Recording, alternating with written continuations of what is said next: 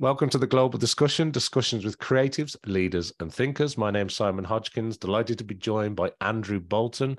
You're very welcome to the podcast, Andrew. Let's begin by asking you to introduce yourself. Tell us a little bit about you, the work that you're involved in, a little bit about your journey. So over to you, Andrew. Thank you. Well, very happy to be here. I am I suppose, my proper job and the proper way I describe myself is I'm a copywriter. I've always worked in sort of the copywriting world, various sort of agencies and sort of freelancing for brands and agencies pretty much all over the world. And a few years ago, very sort of accidentally and unplanned, I found myself teaching copywriting, a superb creative advertising course, the University of Lincoln creative advertising course, if I can get an early plug in.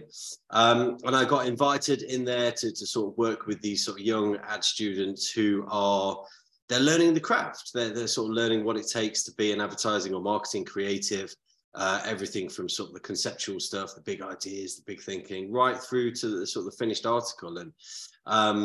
And it was never really on my radar to get into this world. I was never one of these people who felt like, giving something back to the community was kind of part of the plan. But I kind of got roped into it by a friend of mine who runs the course, and I loved it. I've had a fantastic time. So the past 4 years have been at Lincoln teaching on their undergrad creative advertising program, on their postgrad creative advertising. I do a little bit with the creative writing program as well, which is a lot of fun. But I do consider myself to be a copywriter first and foremost, masquerading honestly as a teacher. That's a great introduction to the world of Andrew Boulton. And let's go back a little bit, because you've been both agency side and client side, right? So can you tell us a little bit about the difference, a little bit about that journey? Because you've worked with some of the big brands, you've worked on some very interesting campaigns along the way. Yeah. But I'm also interested in your viewpoint in terms of the art of good copywriting, because it is a very skillful, and probably in this world of AI, and I'm sure we'll get onto that, a very in-demand skill. Good copywriting sometimes is hard to find out there in all the noise. And when you do find it, it makes a tremendous difference. So tell us a little bit about the agency side, the client side, and, maybe we'll bring it back up to the University of Lincoln, where you're obviously teaching this important topic and subject. Yeah, absolutely. I think sort of the beauty of sort of being able to work in kind of agency side is you get to meet the full spectrum of clients, big brands, smaller brands, kind of startups, scale-ups, that kind of full journey of kind of brands as they are trying to establish themselves and trying to kind of get noticed. And I suppose the good and bad part of that is you get to meet all the brands who really value copywriting, who feel like this isn't just something that anyone can do. This isn't this kind of anyone can write myth. This is about hiring sort of skilled, experienced professionals who have taken the time to learn that the arrangement of the alphabet is a very difficult, very sort of complex thing if you want it to work well, and if you want it to be kind of effective in a commercial sense, and in, I suppose, what is kind of this brand building, sort of storytelling, relationship building, however you want to describe it, sense. So you meet the ones who are very appreciative of the fact that this sort of quite strange and niche profession exists. The other end of that sort of spectrum is that you meet a lot of brands who don't value it, who don't appreciate that words are, I was going to say as big a part, I'm going to say the biggest part of kind of building and establishing any kind of brand, no matter what you sort of need to do. So it sounds like that kind of traditional sort of stereotypical copywriter complaint about, brands who feel like, why are we spending money on someone who's just arranging words for us? Anyone could do that. We can just, the intern can do it for us. The account managers, as well as all the stuff they're doing already, they can write. And it's real. And you do genuinely come across these clients who are very reluctant to be spending their money on a copywriter, and they don't see the value in it. And I think even when you produce stuff that is so much better, is infinitely better than kind of what they're kind of cobbling together themselves, they still don't, they're very reluctant to acknowledge that this thing is a requirement of being a good and effective and well-known and well-liked brand. But also this sort of, sly undercurrent of resentment that we're paying someone to do something that we believe, however kind of erroneously, that we can sort of do this thing ourselves. So it's always a nice reminder just to kind of see that even now in sort of 2023, there are brands who don't get it. They don't get that kind of copywriting is important. And, you know, happily, I think some of those most reluctant or kind of agnostic clients I've met, skeptical clients I've met, we've been able to win them around. We've been able to prove why this thing is valuable, why this thing is worth, you know, your time and your investment.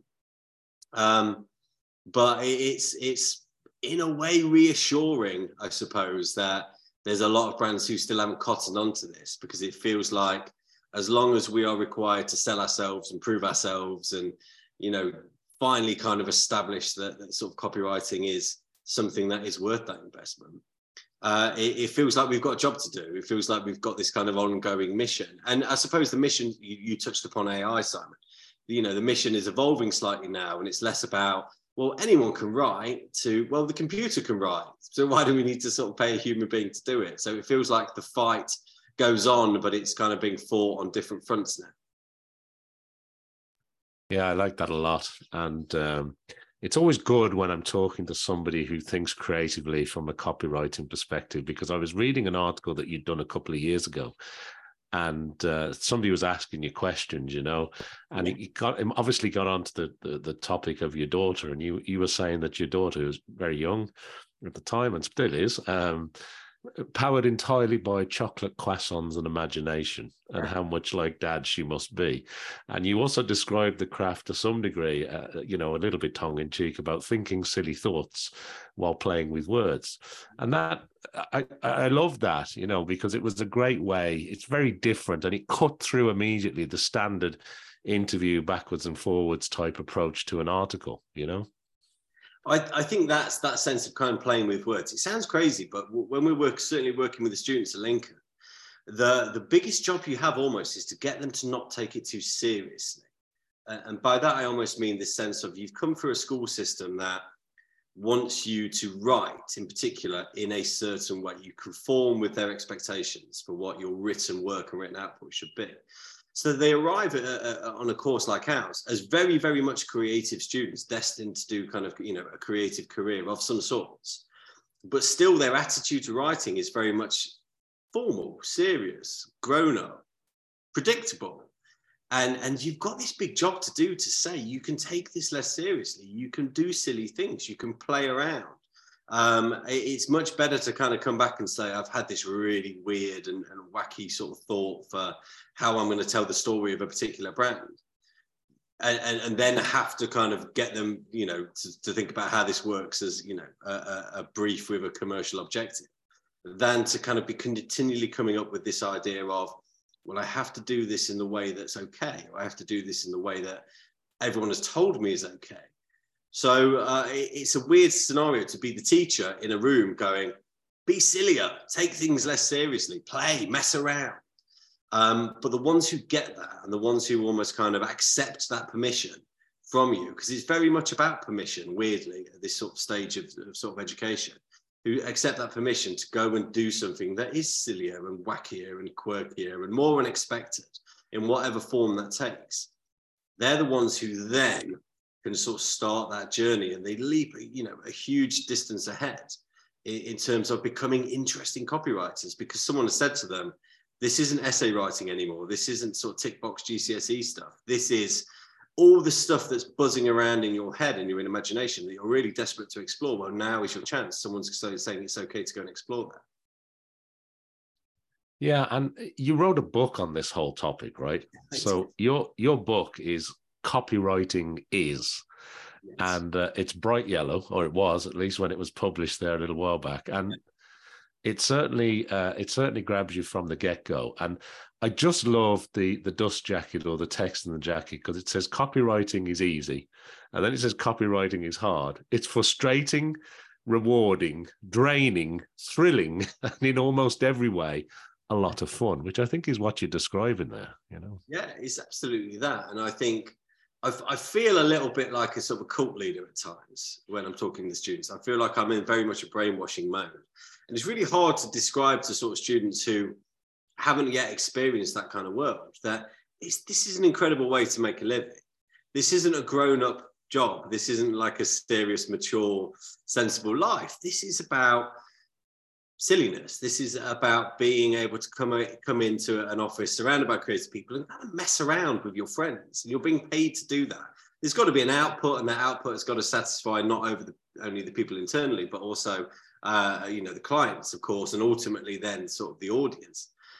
But fundamentally, that's the task. That's how you kind of arrive at it, by just being a bit reckless, by being, unafraid to just kind of explore where these things take you. And a lot of the time, they'll take you nowhere. But the willingness to do that and the resilience to kind of continue to do that, even when it feels like it's not going anywhere, is essentially what it's all about. So I think out of all the pages, all the sort of the elements of the book that I found really difficult to write, that bit on the back where I had to actually define what copywriting is, it was really easy, because copywriting is a lot of things that don't necessarily fit together, but all of those things add up to a really rewarding, difficult, but really rewarding kind of creative career.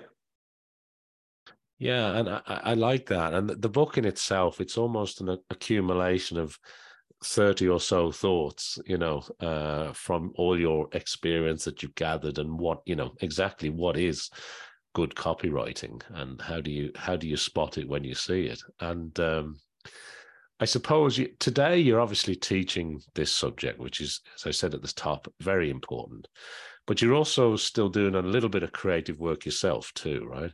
Yeah. So how do you stay at this sort of high level of copywriting? Because when I look at the channels that are out there, whether they're online channels or print channels, or stuff coming at you through the airwaves and through broadband connections, the whole world seems to be talking at the moment, and it seems to be very, very noisy. So being able to cut through, being able to get your words to resonate with an end user or with an audience that actually gets them to do something, to take action on something, that's not easy in today's world. If anything, you can correct me here, but to me, it almost seems harder now than it's ever been, just through the sheer amount of volume. Yeah, I think that's probably a fair assessment. I think there's more opportunity now to go out and sort of form a career as a copywriter. And what makes me say that is the amount of people who are messaging me on LinkedIn on kind of a weekly basis saying, well, you've got a room full of potential new copywriters. Can we have them? Can you sort of send your good ones our way? So I feel like the opportunities are there. But you're absolutely right. This idea that you're kind of trying to put a message out into the world where conservatively people are probably kind of consuming, or at least being bombarded with, up to 1,000 messages a day. I think some people put that estimate even higher. So you've kind of created this sort of new stage of kind of human evolution, where the human brain has had to kind of teach itself how to tune out a lot of the things brands are saying to them, whether that's out in the real world or whether that's on sort of social media. There's no way you could possibly pay attention to everything you're asked to pay attention to. But I think most copywriters have probably sort of shared this view. This is kind of more of an opportunity than a hindrance to copywriters, because this is when you go, well, this is where the craft comes into it. This is where the people who know their business and have worked really hard to kind of understand how this thing works and what makes it effective and what doesn't. So while a huge amount of those messages do feel lazy and generic and derivative and familiar, feel like we've seen them 1,000 times before, if you throw a good creative copywriter into that mix, they're going to come up with the thing that stands out. Their job is to come up with the thing that nobody else is saying. So it's hard in the fact that you are adding a voice to this kind of cacophony of voices, but it's also this huge opportunity in that if you do something different, if you do something interesting and surprising and genuinely compelling, and I think that is the right words to use for this, something that feels compelling, you are going to elevate yourself. You are going to kind of rise to the top of this mush of kind of other noise. And you're going to be the thing that people go, do you know what? I've tuned out 999 things from brands today, but this one is telling me something interesting. It's telling me a story. It's entertaining me. It's making me smile in some way. And I will give my attention to that. I think however the brain has decided to kind of protect itself from the modern brand-driven world, the human capacity for curiosity is never going to change. It's never going to go away. And if a copywriter appeals to that curiosity, then you win. when I think about copywriting, and I'm immediately drawn back to, you know, the advertising sort of heydays, the Madison Avenue type stuff. And I'm thinking of David Ogilvy, and I'm thinking of Leo Burnett, and all those kind of people that really poured a lot into their craft, I suppose. Yeah. Again, a different time, a different era, you know. Predominantly print, radio, and TV were the primary channels then. There wasn't really the internet that we know today, or any of the social media taking place. But good copywriting still had to shine through in order to, in a lot of cases back then, shift product.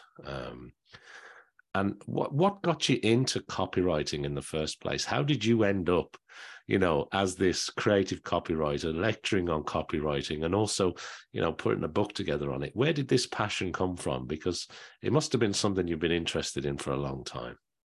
I think it's the answer I'll give is probably the answer, sadly, you'll get from a lot of kind of the sort of good copywriters knocking around at the moment. I stumbled into it. I kind of went through school very much knowing that writing was something I loved to do and found very rewarding, and dreamed that I could turn it into a sort of a grown-up life. But when you're at school, and that's kind of what you're leaning towards, the advice you're given, and this is no fault of sort of the teachers or sort of the schools that we were going through at the time, would be, well, you like writing, so you could go into journalism, but I need to warn you that journalism is hard and harsh and poorly paid and long hours, and, you know, can grind you down.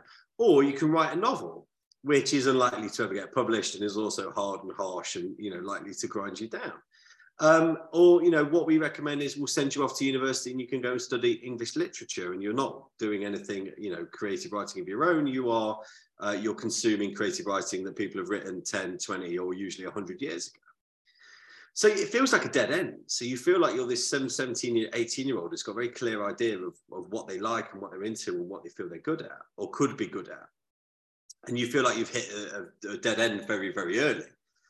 So I sort of went away with this sort of thing in my head about, I really want to get into writing, but I'm not going to be a journalist. I'm not going to write a novel. So I'm probably going to go into some kind of more respectable kind of line of work. And then I just happened to bumble into it. I took a punt and I searched on an online job site, just the word writer, and you know, amongst all the kind of the bid writers and tender writers and, you know, all the things that you will find, I found a job for a copywriter at Egg. I don't know if you remember Egg, the credit card company, sadly now defunct. And they were looking for a copywriter to come in and do a lot of their sort of brand comms and you know, all sorts of different things. So I applied for that and I went in and I was honest. I've never been copywriting. I discovered what copywriting is, you know, a matter of days ago. But, you know, would you give me a chance? And I met some really cool people who were willing to do that and sort of take a chance on someone who didn't have, you know, the specific experience they're looking for, but obviously had a love of and appreciation of words and what they can do. Without that moment in time, my life takes a very, very sort of different direction. So in a way, super grateful that I happened to kind of go down that path completely by accident. But also it's a very sad thought. There are loads of people like me, not just at that moment in time, but, you know, even now, who are feeling exactly the same things. I want to be a writer. I love writing. What is the grown-up job I can do, or semi-grown-up job I can do, where I put my writing to use? And that's the thing that becomes my most valuable asset. And they never find it. They don't hear about it. And, you know, maybe 10 years down the line after, you know, training to be a mortgage advisor or whatever, you discover it then and you feel like your moment has passed in a way. So I think if you could give me kind of one wish in the world, it would be, it's a very selfish squandering of a wish, it would be that we much more visible early on for these kind of young creative writers. There is this job is fun and rewarding. It's also very prevalent. It's probably one of the most viable opportunities for you to go and get work as a writer, and just to spread that word a little bit more. Yeah, and you took me back a little bit to the days of Egg, and for people maybe listening around the world that may not be familiar with that brand, but that was a huge investment in the UK. That brand and that company grew significantly, and they had a very unique way of telling that story. So that was good, but I didn't realize that you went in and went, look, I'll give it a go. It's amazing how things happen, isn't it? Yeah. Yeah. Absolutely. And I think it was a time, certainly with Egg, where every other bank was doing serious adult banking things. And Egg were like, no, our advert's going to have guinea pigs in it. And at the time, that probably, you know, now looking back, it doesn't feel like radical in sort of today's It market. was then, yeah. It was very, very different, and it stood out an awful lot. Yeah, completely. So, I mean, I'm very, very sort of grateful for that. But by a whisker, I sort of got myself into this world. Very good. And it reminds me, I'm sure you've read, or a lot of people have read, Rory Sutherland's book, Alchemy, where he talks about this mind-numbing conformity. And, you know, you just reference banks there, and all the bank collateral, all the bank materials, all the banking ads, all felt the same at that period in time. And to come out with some original thinking, some creative writing, some creative differences, it really helped a challenger brand, in inverted commas, stand out from the pack. So I think that in itself is a great example of the power of words, because they're the same words, but the order you put them in and what they mean is completely different, you know? Yeah, completely. And I think you've almost kind of, that's evolved slightly even from those days, where a brand could enter a sector that always behaved in very, very sort of traditional established ways and disrupt it. What that kind of born brands like Egg was a lot of brands who came in and said, we're going to sort of do disruptive and unexpected and quirky things. It's almost like the sort of the innocentification. You know, I remember working in an agency where every single brand that we worked with came to us and said, we want to sound like Innocent, because they were doing stuff that was so sort of new and fresh.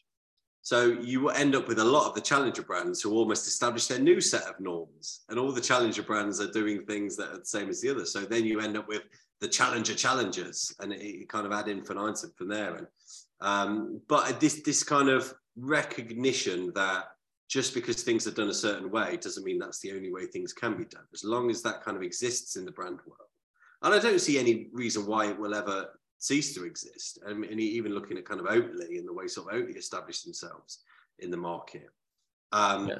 I think it comes back to, Andrew, doesn't it, what you were saying earlier, though, allowing yourself that freedom to sort of go outside of that box that's been, you know, firmly drawn, allowing yourself that creative, almost silliness sometimes, to really think differently and just to bend the thinking a little bit into different areas. I think that's where you end up, isn't it? Yeah, completely. It's those kind of two words, what if, you know, and I think you mentioned Rory Sutherland's sort of Alchemy, which is, along with sort of Hey Whipple, is kind of a close to a Bible as you can have on a course like ours. Someone who is established and successful in that world telling you that the only way to actually do anything meaningful in sort of that space is to be different and to think different and to not worry about being the only one who is taking a certain path. I think there's this feeling of, unless you are conforming, at least on some level, you're doing it wrong. And if we can deprogram that, not just in students, but even in sort of the successful agencies out there, then straight away, a lot of advertising and marketing and sort of brand communication stuff starts to get more interesting, starts to get more compelling. So while I have you here, I have to go back to the AI discussion, okay? And I'm sure you've had many discussions on this already. Yes. But I was talking to people recently, and if you'd have told me 5 years ago that there would be a job today that's paid and advertised for, which is a chat GPT prompt writer, and we're hiring prompt engineers, chat GPT engineers that can come in and write prompts to scope the AI engines to actually output the words in the right way that we need, I'd have said, what are you talking about 5 years ago? But today, people are hiring these prompt writers, these word engineers to work with AI. Now, on the other side of that, you've got people saying, well, if you use all this AI output content, ultimately the world's going to get flooded with this AI content. It's all going to become bland and the same. And there's a whole copywriting, you know, court thing working its way through when it comes to mid-journey and imagery and all that good stuff. And then you've got a lot of brands saying, we don't want to go anywhere near this yet. We're going to stick to what we know works. Mm-hmm. And in some cases, some companies are really valuing now. And as you say, probably what you get in the calls, I need to hire really good creative writing copywriters because this is where my business is at. But then you're going to also have a lot of businesses that just go down this AI writing route. So what are your thoughts on it? I'm very interested, as somebody who teaches on the subject of copywriting and creative writing. Where are you at with this whole AI debate, Andrew? I feel like I'm not ready, and this might be pure ignorance. I'm not ready to kind of consider it a threat. And I know a lot of people are sort of starting to sort of flag those early warning signs that this is the thing that could change everything. This is the thing that could undo it all. And I don't feel like it is a threat, purely because, and again, very much, a deliberately ignorant understanding of the tech and how it all works. I think AI is kind of, it can produce writing, it can produce certain types of content, but it's cannibalizing what's already out there. It's kind of feeding on what exists. And the way I've always understood copywriting to be, and the way I've always taught it, is that this isn't about regurgitating what is already there or what's already been done. It's finding the new stuff. And I think you've almost got this kind of infinite resource of imagination. I don't think imagination is ever going to run out. I don't think it's ever going to kind of get to the point where we can't tap it, or we can't kind of draw on it anymore for new thoughts and new ideas. So that doesn't feel like an AI job to me. That feels like a person job. That feels like a creative human being job, where you look at the world and go, I'm going to see this stuff, this particular issue or this particular topic, in a way that no one's ever thought about it before. And there's nothing that you could type into an AI that says, give me something completely new. Transform the way we think about a certain thing. And good copywriting and good sort of creative advertising can still do that. It can still say, here is this completely original expression of something. It could be a product or a brand we've been talking about for 60 years, but a human copywriter can go, well, here's a way we've never spoken about it. Here's a way we've never thought about it. So it's not necessarily that I'm skeptical, and there probably is going to emerge a role for sort of AI in some form, in some kind of level of brand communication. I'm worried that it might kind of shunt out those kind of early opportunities for junior writers, because sometimes as a junior writer, the way you get into this industry is by going in and sort of working on kind of the content farms and kind of producing I don't want to say the churn stuff, but the kind of the business as usual, the everyday stuff. And there is a danger that AI starts to swallow some of that stuff up, and you take away a very important step for junior writers to kind of learn their craft in a professional environment. But is it going to replace imaginative, original, strange, peculiar, creative thought? I don't think it will. I don't think it can, in the same way that we're not all going to stop reading novels by human beings simply because there's a computer program that can produce a novel. I think we need probably a little bit more faith in what we do and what makes that unique before we start panicking too severely. Yeah, it's a great answer. And I think there's, the third way possibly is that it becomes an enabler for good copywriters to pull basic frameworks and basic information together, but it still needs that human expertise on top. Yeah, fully agree. Yeah, absolutely. Yeah. Well, thank you for that. I do appreciate it. And look, I want to change gear a little bit because I want to ask you a few other questions as well. Yeah. One of the things I want to ask you is that when you onboard information yourself, obviously the love and passion of words is very apparent. But are you an avid reader with everything that you've got going on? Do you have time to pick up the book? And if so, what's the genre? What do you like to read? Do you read for business? Do you read for pleasure? Do you read for, expanding your thinking on a particular topic? How does that work for you? Are you an audiobook person? Do you love podcasts? Do you hate podcasts? Or at the end of the day, after a busy day lecturing at the university, you just need to put on Netflix? How does it all work for Andrew? It's kind of all of the above, what you've just said. I feel like Audible has been a bit of a revelation for me. And I think certainly since we had our daughter, the time that would usually be pick up a book, sit and read, I can probably get through half a page of a book and then I'm sort of fast asleep. So she's sort of ruined that for me in a way, which I tell her all the time. So that's fine. Access to Audible and sort of the audiobook world has been transformative, because I've got a long commute driving from Nottingham to sort of Lincoln Uni, 3 hours in a car every day, which is sad and frustrating, and it's sort of time away from home and the family. But the upside is that's 3 hours of book time. That's 3 hours of consuming, hopefully an interesting and engaging read. So I'm all for that. I do wrestle a little bit, when people say, have you read a certain book? and I've listened to it on Audible, I feel a little bit uncomfortable going, yeah, I've read it. But that's, that's my sort of inherent snobbery. And I think it is a completely legitimate way to kind of consume this stuff. I read anything that feels like it would be interesting and entertaining. I think the beauty of being a copywriter is every book is a business book. Every book is contributing to sort of the professional output. I'm reading something at the moment. I can't remember what it's called. Oh, here we go. It's called Dear Committee Members by Julie Schumacher. And it's a series of letters from this kind of fictional professor of English and creative writing, where they are increasingly sort of frustrated with the world of academia, which I can definitely sort of relate to. And it's funny, and it's scathing, and it's beautifully crafted. And so there's so many sentences that I've just, scribbled a pencil circle over. And I think it's almost this kind of a compulsive collection of brilliant sentences, which is kind of the curse of being a copywriter, but it's also this sort of beautiful thing where you're always learning about what can we do with words, what sort of kind of power can we kind of communicate sort of through these things.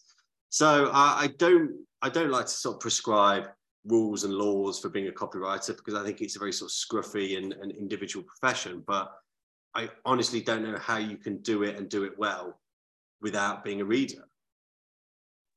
I love that. Thank you, Andrew. What about throughout your life? You must have people that have inspired you, people that you admire, people that you look up to, or just people who maybe give you a helping hand along the way. When I ask you that kind of question, is there any particular type of person or individuals that spring to mind? I think I've been really lucky with sort of people I've met in my career, and various kind of senior creatives, more senior than me, who I've kind of worked with. And I suppose the biggest sort of thing I'm probably kind of grateful for from them is, even as kind of a creative heading into a creative world, when you're a young person, you're going into your first ever professional job, you feel like you have to behave in a certain way. And you feel like you have to be in the right place at the right time and visibly working and visibly kind of producing output. And certainly when I went to Egg, and I was like, right, I've got to sit at my desk and be at my desk and be typing all the time. Otherwise people are going to think, why they hired this like inexperienced child to come and join our team. And what I learned very quickly at Egg, because of the people who were around me, was this is creative stuff. If you need to go and walk, if you need to go and sit in a coffee shop, if you need to go and lie down on the floor for an hour straight just staring at the ceiling, as long as you come back with something good, as long as you come back with a good line or a good idea, we don't care how you do it. We don't care how you arrive at that. And that for me was game changing. That was sort of life altering, that kind of realization, because I don't think my brain works in a grown-up way. It doesn't work in the sort of, obeying sort of the rules of the office kind of way. I think I'm a hard worker, and I think I produce the stuff that I'm being paid to do, but I don't do it in a way that feels conventional. I like to wander around. I like to be invisible for a little bit. I like to go and sit in the pub. I like to go and sit in the pub and just think and sort of scribble things down in a notebook. So to kind of, get that permission from these more experienced senior creatives who have been there and they've done it and they've lived it their whole lives, who can say, this is all right. It's okay for you to go and do this.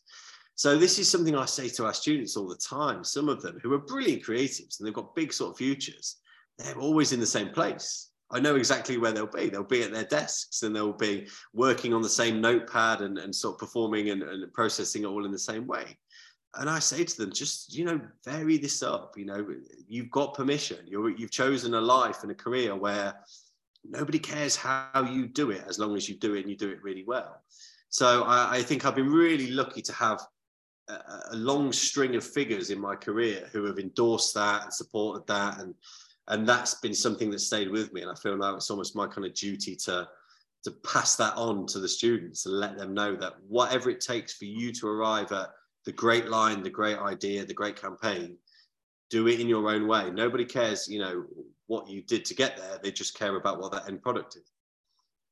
I really like that, Andrew. I think that's really important. And I'm so glad that you raised that, because it was almost for yourself. It sounds as though somebody almost gave you the permission. You suddenly went, oh, I can do that. It was almost as though you weren't sure, or nobody had actually just addressed that. And you went, well, of course I can do that. I'm a creative, But also, when I think about the future of work and the way that we work, even outside of the creative field, you know, if you'd have told me that the vast majority of people wouldn't be going to an office for a few years because they were just closed down, I just said, what are you talking about? That doesn't sound, what? But the world sort of kept turning, and some businesses did really well. I know some suffered terrible. And, you know, I'm not saying a pandemic's a good thing, but I suppose one of the silver linings was that people did start to think about doing business differently. People did start to think about working differently. And I think, particularly in the creative field, I think that I'm not going to use the word permission again, but that way of understanding that it's the output that we're interested in. How you come to it is quite individual, isn't it? Yeah, completely. And I think silver linings is the perfect way to describe it, because, you know, pre sort of pandemic, my agency life, you were told by agency owners. But I do think this might be slightly unfair, but I do think some have an inherent mistrust of creatives, and they feel like they're going to swindle them out their, you know, the salaries somehow. But we were told that this job can't be done remotely. This can't be done with people working at home. This can't be done, you know, unless everyone is in the same building at the same time for the same duration, pointing in the same direction. So it was never an option. It was never something that would be considered. You would certainly get a black mark against your name if you came forward and said, well, I want to go and work at home. I want to work at home today. I've got thinking to do. Can I go and do it, you know, somewhere else? Wandering about and sort of going to a coffee shop for a couple of hours was one thing, but saying I'm going to be remote from the office was you know, unheard of, and certainly wouldn't be sanctioned. And then their hands got forced. And I think this thing that they had been resisting all the time suddenly got kind of taken out of their give.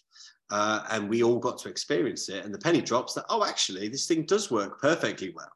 I don't think I would ever want to work in an agency world where you were never in the building, where you were never sort of surrounded by your sort of fellow creatives and sort of the people you work with.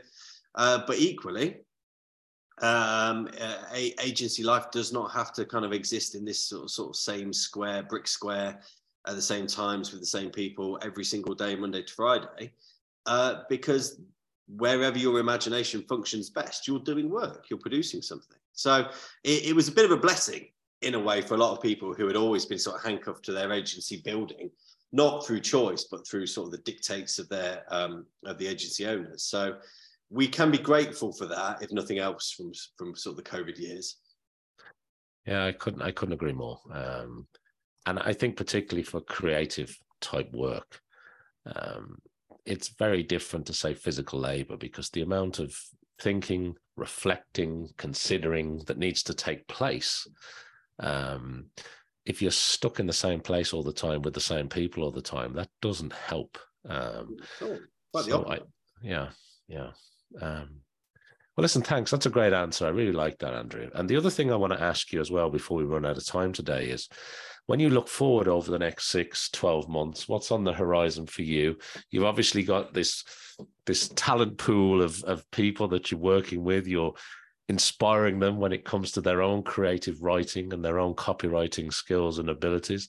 I'm sure you keep abreast and, you know, can't resist the odd little brief that may come across your desk from time to time. But what does the next 6 to 12 months look like for you? What are you focused on?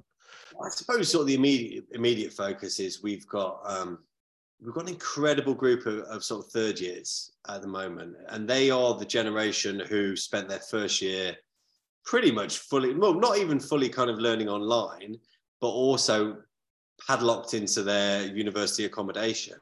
And I think if you could expect any generation of kind of creative student to be floundering, or certainly to kind of be behind where they should be, it should be this year. And the opposite has happened. We were looking at this third year now, who are incredibly talented, incredibly sort of interesting and sort of imaginative, creatively producing some really brilliant, really mature, really effective kind of work. So I think, you know, the fact that they've turned around what could have been a really disappointing and underwhelming university experience into, you know, the stage that they're at now is just exciting. I think you look at it and you almost kind of can't believe where they've got to based on where they started. So we are shipping them out into the world in the next kind of few months, and they are working hard on things like D&AD submission and building a portfolio, and actually going out and meeting kind of agencies and kind of creative directors at the moment. So they feel like very much kind of the priority. We've got a talented bunch of MA students in the second year of our kind of creative advertising MA at the University of Lincoln, who again, you look at them and you feel like, I can see you in agencies. I can see you in that world, you know, doing interesting things and being liked and relied upon and kind of brought into these big and exciting briefs. And there is this sort of sad, vicarious thrill you get when, you know, you look at these young people sort of starting out in the world, when you know that they've got it, when you know that they've got the thing that is going to enable them to not only do well, but to do well in a career where they're going to have so much fun. So I'm horribly jealous, horribly sort of envious of kind of what's ahead of them, but also really, really proud at kind of what they've been able to do, just purely by the resilience to say, well, okay, unusual first year, unusual set of circumstances, but, you know, that's not going to stop us. That's wonderful. And listen, I really appreciate the work that you're doing there, and the, you know, long may it continue, Andrew, because we definitely need the new blood coming through. We need that inspiration when it comes to the creative word, and, you know, producing world-class copywriters, I think, is probably more important now than it's ever been. Fully agree. Absolutely. Yeah. Last thing I want to ask you is there anything that I haven't asked you, or is there any other area that you'd like to touch on? And also, if people want to find out more, get in touch, figure out more about what you're doing in terms of the lecturing, or maybe find out more about the book, where's the best place to send people to? I will send you off to the GASP website. So GASP are my publisher. They're an amazing publisher. They've been incredibly supportive. And they published my copywriting book, Copywriting Is, and they published a children's book I wrote about copywriting called Adele Writes an Ad. You can find all that there at GASP, I think gasp.com. If you want to find me, if you want to ask me anything about sort of the creative advertising lecturing world, or sort of, you know, how you get into copywriting or train to be a copywriter, I'm on LinkedIn. LinkedIn is my my social media drug of choice, and you will find me on there doing silly things. Well, look, that's a great place for us to finish this discussion today, Andrew. It's been a pleasure to catch up with you. Thanks for taking us on this wonderful tour of creative writing and the importance of copywriting. I've really enjoyed our discussion today. So thank you. Thank you, Andrew. Thanks to everybody who's watching or listening to this episode around the world. I certainly appreciate that. If you can like, follow, subscribe, do all the things I need you to do to help support the podcast, that would be appreciated. And I hope you'll join me back here for some more discussions with creatives, leaders, and thinkers. So thank you, Andrew. It's been great to talk to you today. Pleasure. Thanks for having me.